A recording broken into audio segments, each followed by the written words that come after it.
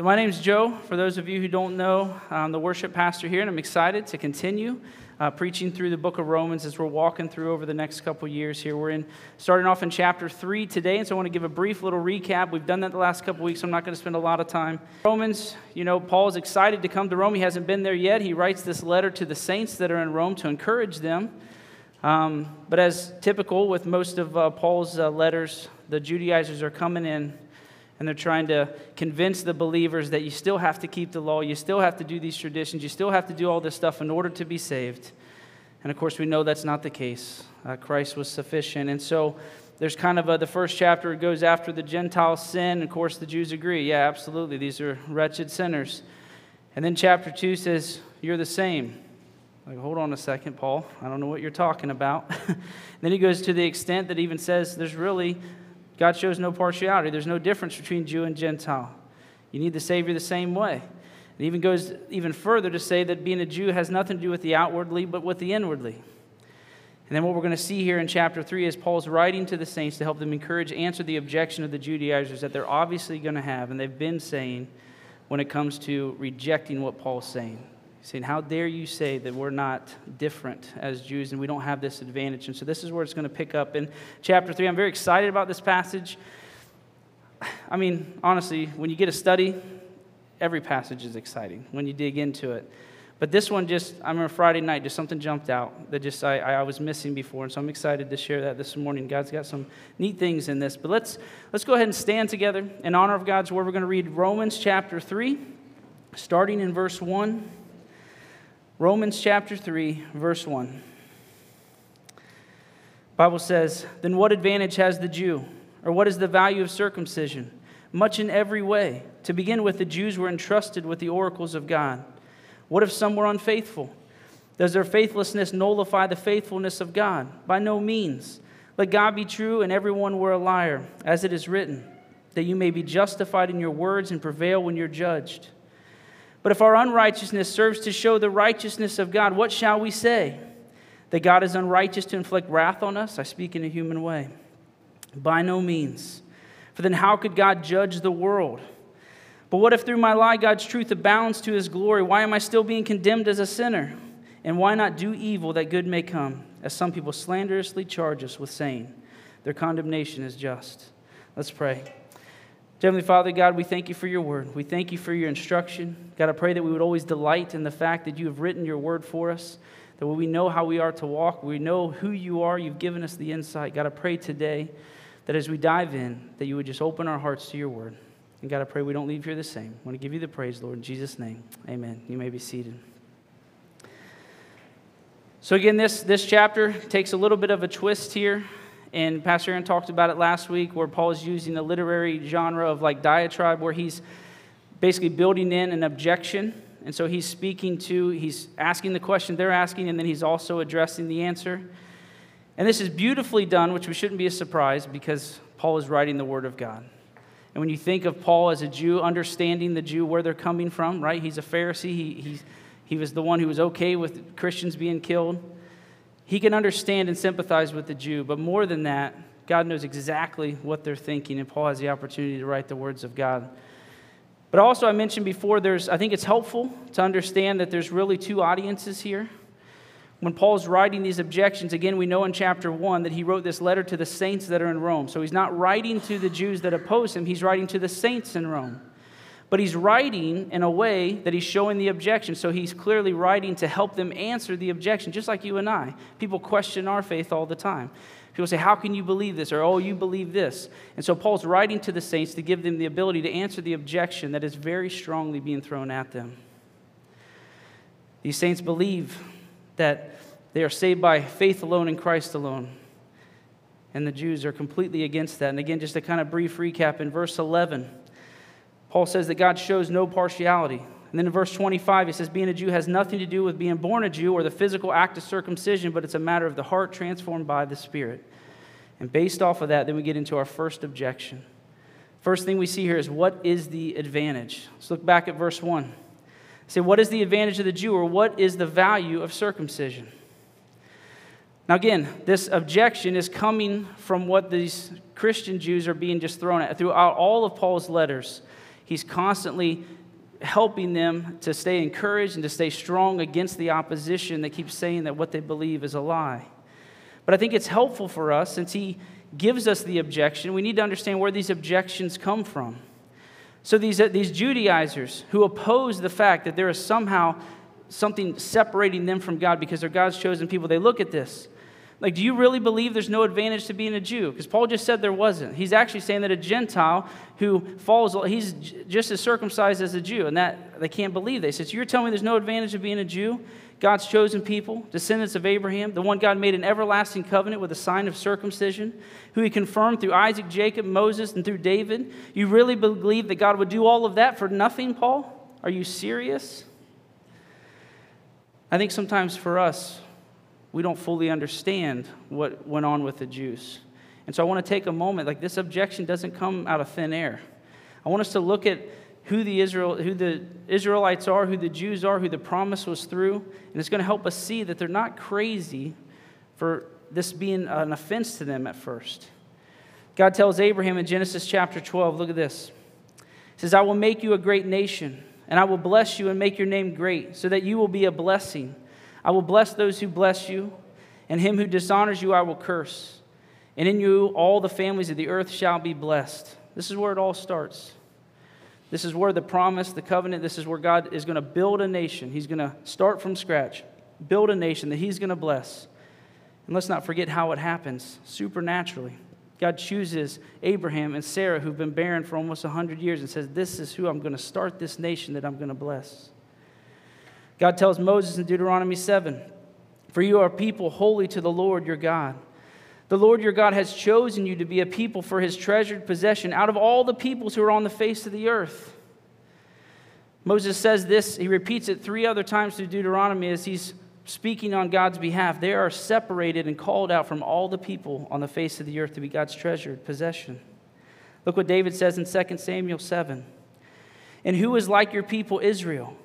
The one nation on earth whom God went to redeem to be his people, making himself a name and doing for them great and awesome things by driving out before your people, whom you redeemed from yourself, from Egypt, a nation and its gods. And you established for yourself your people Israel to be your people forever. And you, O Lord, became their God. Solomon says something similar in 1 Kings. For you separated them from among all the peoples of the earth to be your heritage, as you declared through Moses your servant, when you brought out our fathers out of Egypt, O Lord God. The Jews knew who they were. Paul knew who they were. And in fact, later in Romans, when we get into it, we're going to see Paul tells us not to be ignorant, that God is not done with the Jews. It wasn't that it was for no reason that he did these things. But I think we can start to see why this is such an offense to them. But again, Paul's writing this to the saints. The saints who believe in Christ Jesus, believe that it's salvation by faith alone in Christ alone. However, with this obvious objection, as we see throughout all the letters, as they're just infiltrating the church and they're just driving this in, I believe that most of them are like, okay, I see what you're saying. We're saved by faith, but yeah, what was the point? What is the reality? Why did God choose the Jews if it seems like there's no advantage? So they ask, what is the advantage of the Jew? At the end of verse 2, Paul says, much in every way. So I want to start diving into this. Paul wasn't saying there was no advantage. In fact, he says there's much in every way advantage of being a Jew. In fact, in Romans 9, Paul says that his heart was sorrowful for them. And Paul says that he even wishes he could cut himself off of salvation to save them. And look what he says in verse 4. They are Israelites, and to them belong the adoption, the glory, the covenants, the giving of the law, the worship, and the promises. To them belong the patriarchs, and from their race, according to the flesh, is the Christ, who is God over all, blessed forever. Amen. Paul says being a Jew has great advantage. He's never denying that. But what I want us to see here today in chapter 3 is he focuses on one thing, one advantage. He says much in every way, and he talks about one thing, but as we're going to see, it's everything. Look at verse 2. It says, much in every way. To begin with, the Jews were entrusted with the oracles of God. They were given God's word. The word oracles means the utterances of God. God spoke to them. That's a huge advantage. But notice something. In Psalm 147, David says he declares his word to Jacob, his statutes and rules to Israel. He has not dealt thus with any other nation. They do not know his rules. Praise the Lord. Not only were they entrusted with the word of God, they were the only ones entrusted with the word of God. No other nation had what they had. God chose them to give them his word alone. I would say that's a pretty big advantage. So why is the word so important then? Why is this the big thing that Paul wants to focus on? In Matthew 4:4, Jesus, quoting Deuteronomy 8, says, "Man should not live by bread alone, but by every word that comes from the mouth of God." The word of God is necessary to live. So what advantage has the Jew? Well, they're given the word. That's a pretty huge thing here. What's interesting as well is the word also taught the gospel. When I say the word here, when I talk about the gospel, I'm not talking about the New Testament. I'm talking about the Old Testament. See, we a lot of times think the New Testament is something different. It's not. We're under a new covenant. However, the gospel has been all throughout. Look what Paul says in Galatians 3:8. In the scripture, foreseeing that God would justify the Gentiles by faith, look at this, preach the gospel beforehand to Abraham. This goes all the way back to Genesis 12. He says, saying, in you shall all the nations be blessed. The gospel was preached to Abraham all the way back at the very beginning in Genesis 12:3. We also see in 2 Timothy 3:15 where Paul writes to Timothy, says, and how from your childhood you have been acquainted with the sacred writings, which are able to make you wise for salvation through faith in Christ Jesus. The Jews had the word. They were the only nation who had the word, and they taught their children this. Think about it. No other nation knew about the creation from God. They didn't have the law. They didn't have the prophets. And all of those things made them wise to the gospel, made them wise to salvation. Jesus told the Jews in John 5:39, you search the scriptures because you think that in them you have eternal life. And it is they that bear witness about me, yet you refuse to come to me, that way you may have life.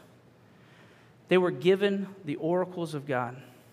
They were given God's word, which is what taught them everything. It's what led them to salvation. The gospel was in it from the very beginning. So what advantage did they have? They had everything. They were the only ones given the word. So it leads to the second objection. Did the word of God fail then? Look at verse 3. What if some were unfaithful? Does their faithlessness nullify the faithfulness of God? Now, I'm going to be honest. This was that thing I was talking about that kind of jumped out at me. When I was looking at these objections, I struggled with seeing how they connected. And I was sitting on my couch Friday night and just thinking through it. I'm like, man, it just didn't quite hit me the way I was wanting it to. And I happened to go back and I started looking through the Greek words. And in the Greek, it just jumped off the page. All these objections are completely connected to the answers that come before. So when they ask, what are some unfaithful? When we look at that, we're like, if you're unfaithful, how could you question the faithfulness of God? That makes no sense whatever. However, there's something very significant here. When we look back and it says that they were entrusted with the oracles of God, in the Greek it means they were given to believe in, they were given to trust in, or they were given to have faith in the oracles of God. So the reality of it is the Jews were given by God to have faith in the word of God. So then if they're found unfaithful, then wouldn't God be unfaithful? You see their logic here? Now we see the same thing here today. There's religious leaders that claim that they're holy because God has made their position holy. You see these polls all the time that so many percentage of Christians don't believe in the death, burial, and resurrection of Jesus, or they don't believe that he's the only way to heaven. Now the assumption is that if Christians believe that, then it has to be right. They cannot be wrong. And I want to show you why this is the case. However, they've distorted the truth. Ephesians 2:8 and 9, a passage we're very familiar with. For by grace you've been saved through faith. It is not of your own doing. It is a gift of God, not of works, so that no one may boast. So what is the gift? The gift is not grace. Grace is the means in which the gift was given. Grace is getting something you don't deserve. What did you get that is not received by works? Faith. God, through grace, getting something you don't deserve, has given us faith. So if we have faith, and then some are found unfaithful, God must be unfaithful, right? Wrong. Look what Paul says in verse 4.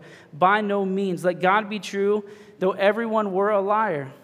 By no means in the Greek means never let it be said. May it never be said. God is not unfaithful. Let God be true, though everyone were a liar. So what about those that are found unfaithful? If God's giving them faith, if God gave the Jews faith to believe in his word, if he gives the Christian faith to believe, and some are found unfaithful, what does that mean? Well, here's the reality. That can never happen. A Christian will accept the truth of the death, burial, and resurrection of Jesus. Every Christian knows that the only way to the Father is through Christ Jesus. He said, I am the way, the truth, and the life.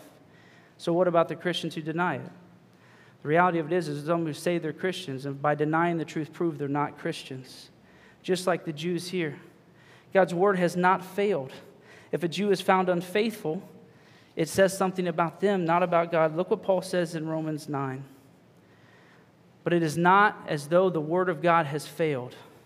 For not all who are descended from Israel belong to Israel, and not all the children of Abraham because they are his offspring. But, now he's quoting the promise, through Isaac shall your offspring be named. And he's going to explain what that means. This means that it is not the children of the flesh who are the children of God, but the children of the promise are counted as offspring. Again, this is a hard pill for the Jews to swallow. To think that they're not a part of God's family and these wretched Gentiles are just because they believe in Jesus. And you gotta see where they're coming from. God made a covenant with them. If that's the case, if the Jews are not in there and the Gentiles are, God didn't keep his promise, right? He made a covenant that he didn't keep. He's rejected his people. Yet again, by no means. Paul's a Jew. And notice what he says in Romans 11. I ask then, has God rejected his people? By no means. Never let it be said. For I myself am an Israelite, a descendant of Abraham, a member of the tribe of Benjamin. God has not rejected his people whom he foreknew. Do you not know what the Scripture says? God's word has not failed. In fact, it's important for us to know it cannot fail. Because if God can break a promise for the Jew, he can break a promise for us, and that's not possible. God himself said in Isaiah 55:11, so shall my word be that goes out from my mouth. It shall not return to me empty, but it shall accomplish that which I purpose, and shall succeed in the thing for which I sent it. God's word did not fail, cannot fail, and he did not fail to keep his promise. Remember the promise he made to Abraham? We read it early in Genesis 12. He says that he's going to make a nation out of Abraham. He's going to bless them. And at the end of verse 3, it says, and in you all the families of the earth shall be blessed. He doesn't say all the Jews will be blessed. He says all the families of the earth shall be blessed. This was the original promise. And then through the covenant that he made through Abraham and then reconfirmed all throughout, it's important to understand a covenant. A covenant was always done by a king and a lesser people. And typically, it was for like a wartime situation. It was for protection. The people who didn't have the resource would reach out to a king. And they would promise to give tax to the king and to serve the king as long as he promised to protect them from any invading army. Yet in a covenant, there's two parties that come together. And as soon as one doesn't keep up their end of the bargain, it's void. The covenant is broken. So in this covenant, we're not going to take time to dive through all that right now, but in the covenant, there's a consistent theme. God says, I will make an everlasting covenant with you if you keep my commandments. Over and over and over. Did they? No. They failed miserably. Yet here's the crazy thing. Even though they broke the covenant, severing the contract, severing the promise, God still fulfilled his covenant with them, even in their unfaithfulness, yet they have the nerve to question God's faithfulness. God's word did not fail. He did not forfeit the covenant. He did not forsake his promise. He's kept his end of the bargain. They've just misunderstood what that promise was.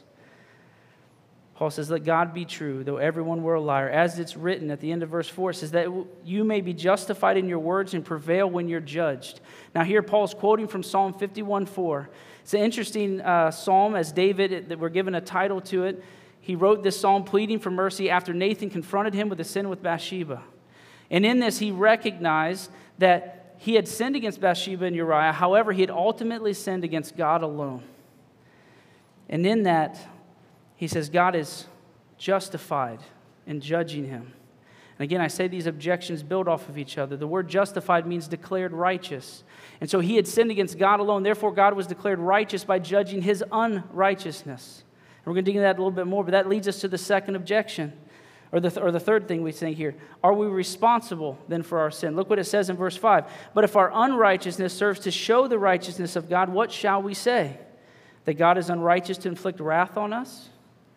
And Paul says, I speak in a human way, which is just simply saying this is how they talked at the time. This is what was being said. So they're asking if God is justified, if God is declared righteous by judging the unrighteous, therefore our unrighteousness serves to show the righteousness of God. How are we responsible? Wouldn't it be unrighteous for God to punish us then?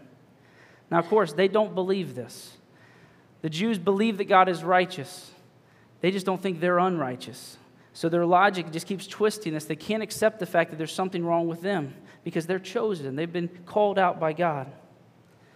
And we're going to also see that what they do here is they also start to turn and they start to accuse Paul of this is what he's preaching, that our sin is okay. But Paul answers that objection. Is it unrighteous for God to judge us? By no means. Look at verse 6. Again, never let it be said, for then how could God judge the world? Now, some today might argue that, well, God won't judge the world. Now, I'm just telling you, that's ridiculous. But some will actually say that. But when Paul's talking to the early church, that wasn't even a thought. That was a guarantee that God was going to judge the sin of man. But again, today, and I've talked with many, I think that is the most absurd thing to say, that God would somehow judge man. So I want to take a second and make sure we're all on the same page. There is a judgment day coming. God is going to judge the sin of man. We're told in the Old Testament just a few, there's a ton, but just a few. We're told God will judge in this Ecclesiastes 12, for God will bring every deed into judgment with every secret thing, whether good or bad. Psalm 96, the Lord reigns. Yes, the world is established. It shall never be moved. He will judge the peoples with equity. Psalm 96:13, for he comes to judge the earth. He will judge the world in righteousness and the people in his faithfulness. Some will say, well, wait a second. Jesus changed everything. Now God is love. God wouldn't judge anyone. It's not what Scripture says. In John 5:22, I want to see what changed here. It says, the Father judges no one, but has given all judgment to the Son, which makes sense. Jesus is the one who paid for the sin. Matthew 12:36, I tell you, on the day of judgment, people will give account for every careless word they speak. Acts 10, and he commanded us to preach to the people and to testify that he is the appointed one by God to be judge of the living and the dead.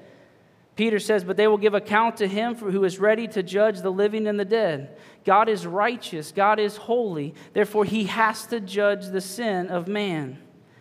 And again, the Jews knew that. In fact, they taught that. They're the ones who were telling the Gentiles, you've got to follow the law because God's going to judge you in your unrighteousness. Made me think of what Seth preached on 2 weeks ago. It says, hey, you who teach the law, do you not teach yourself? It's mind-blowing to me how twisted sin can distort things. That here the Jews who are given God's law, the only nation, they're reading the law, they see the perfection that God demands, they see that they're supposed to uphold a covenant, that they didn't, and yet they still think they're okay because it was given to them, but they're telling everyone else you're not okay because you're not doing what it says. And again, you who teach, do you not teach yourself? The problem is not that they think God is unrighteous in judging sin, they just don't think they're unrighteous. They've distorted what the blessing is. The blessing that God gave them was his word to draw them to himself. Yet they thought because he was given the blessing, they were okay. Paul says, let God be true, though everyone were a liar. And here's how it connects again. If the lie proves God's truthfulness, notice verse 7. But if through my lie God's truth abounds to his glory, why am I still being condemned as a sinner? How am I responsible for my sin? If what I do in my sin only proves to show God's righteousness, only proves to show he's true, how am I responsible for that? Now, we're going to get into this in depth as we get into Romans 9 and into Romans 11. So I'm not going to take a lot of time, but I do want to point us to one passage. It's not on the screen. Let me see if I can find it real quick. I should have put it down here.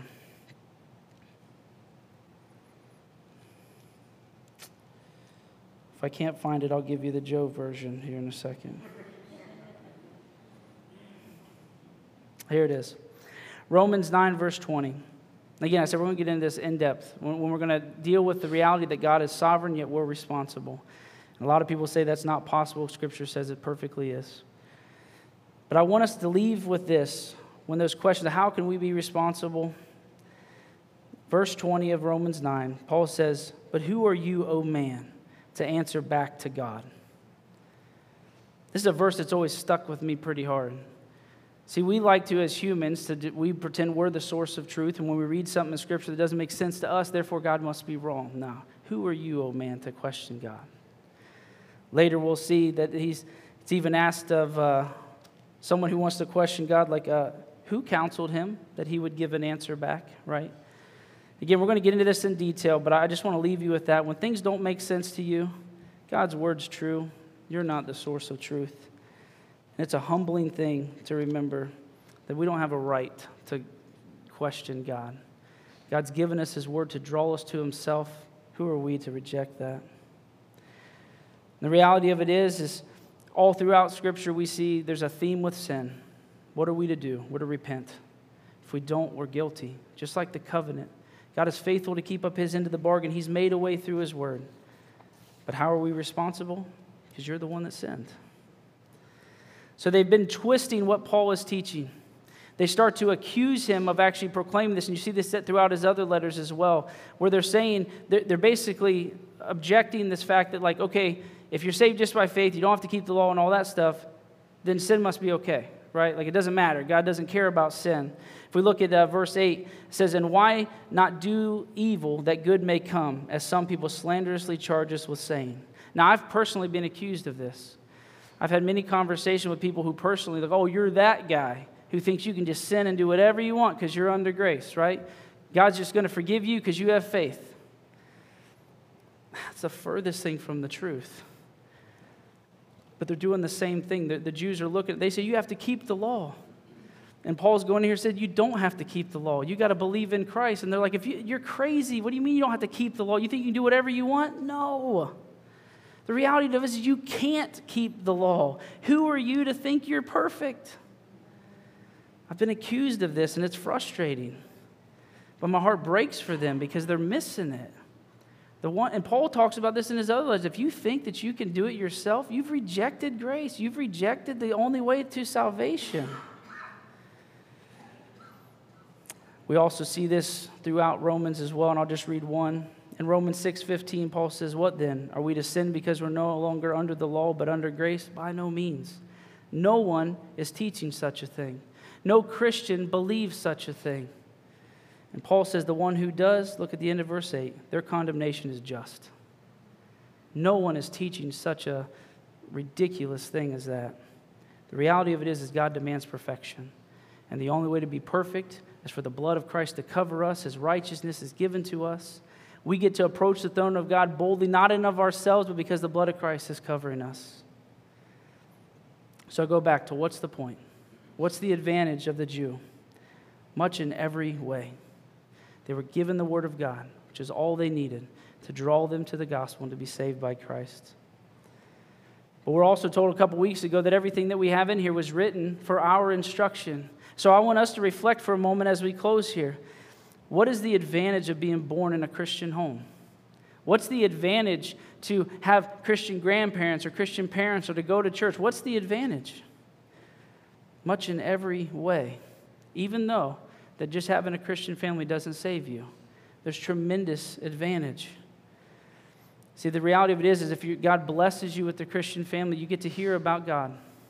You get to hear about Jesus, the one who forgives your sin. You get taken to church, which is where God is designed to bring a community together to sanctify his people. What's the advantage? You get to hear the word of God. And let's not forget what Romans 10 says. So faith comes from hearing, and hearing through the word of Christ. Friends, if you grew up in a Christian home, you've been blessed greatly. You've been given an advantage that others don't have. You get to hear the word of God. And I'm thankful today that there's many Christian parents in this room that have done that. They've shared the gospel with their kids, and as a result, in the past 10 weeks, 9 kids have given their life to Christ. That's incredible. But see, the world's going to try to push, what's the point? There's no advantage. I feel for the Jews. You think, I don't understand. I thought he did this for us. He did do it for you. But you missed it. You've distorted it. You think since you're the receiver of the gift, you somehow don't have to take the gift for yourself.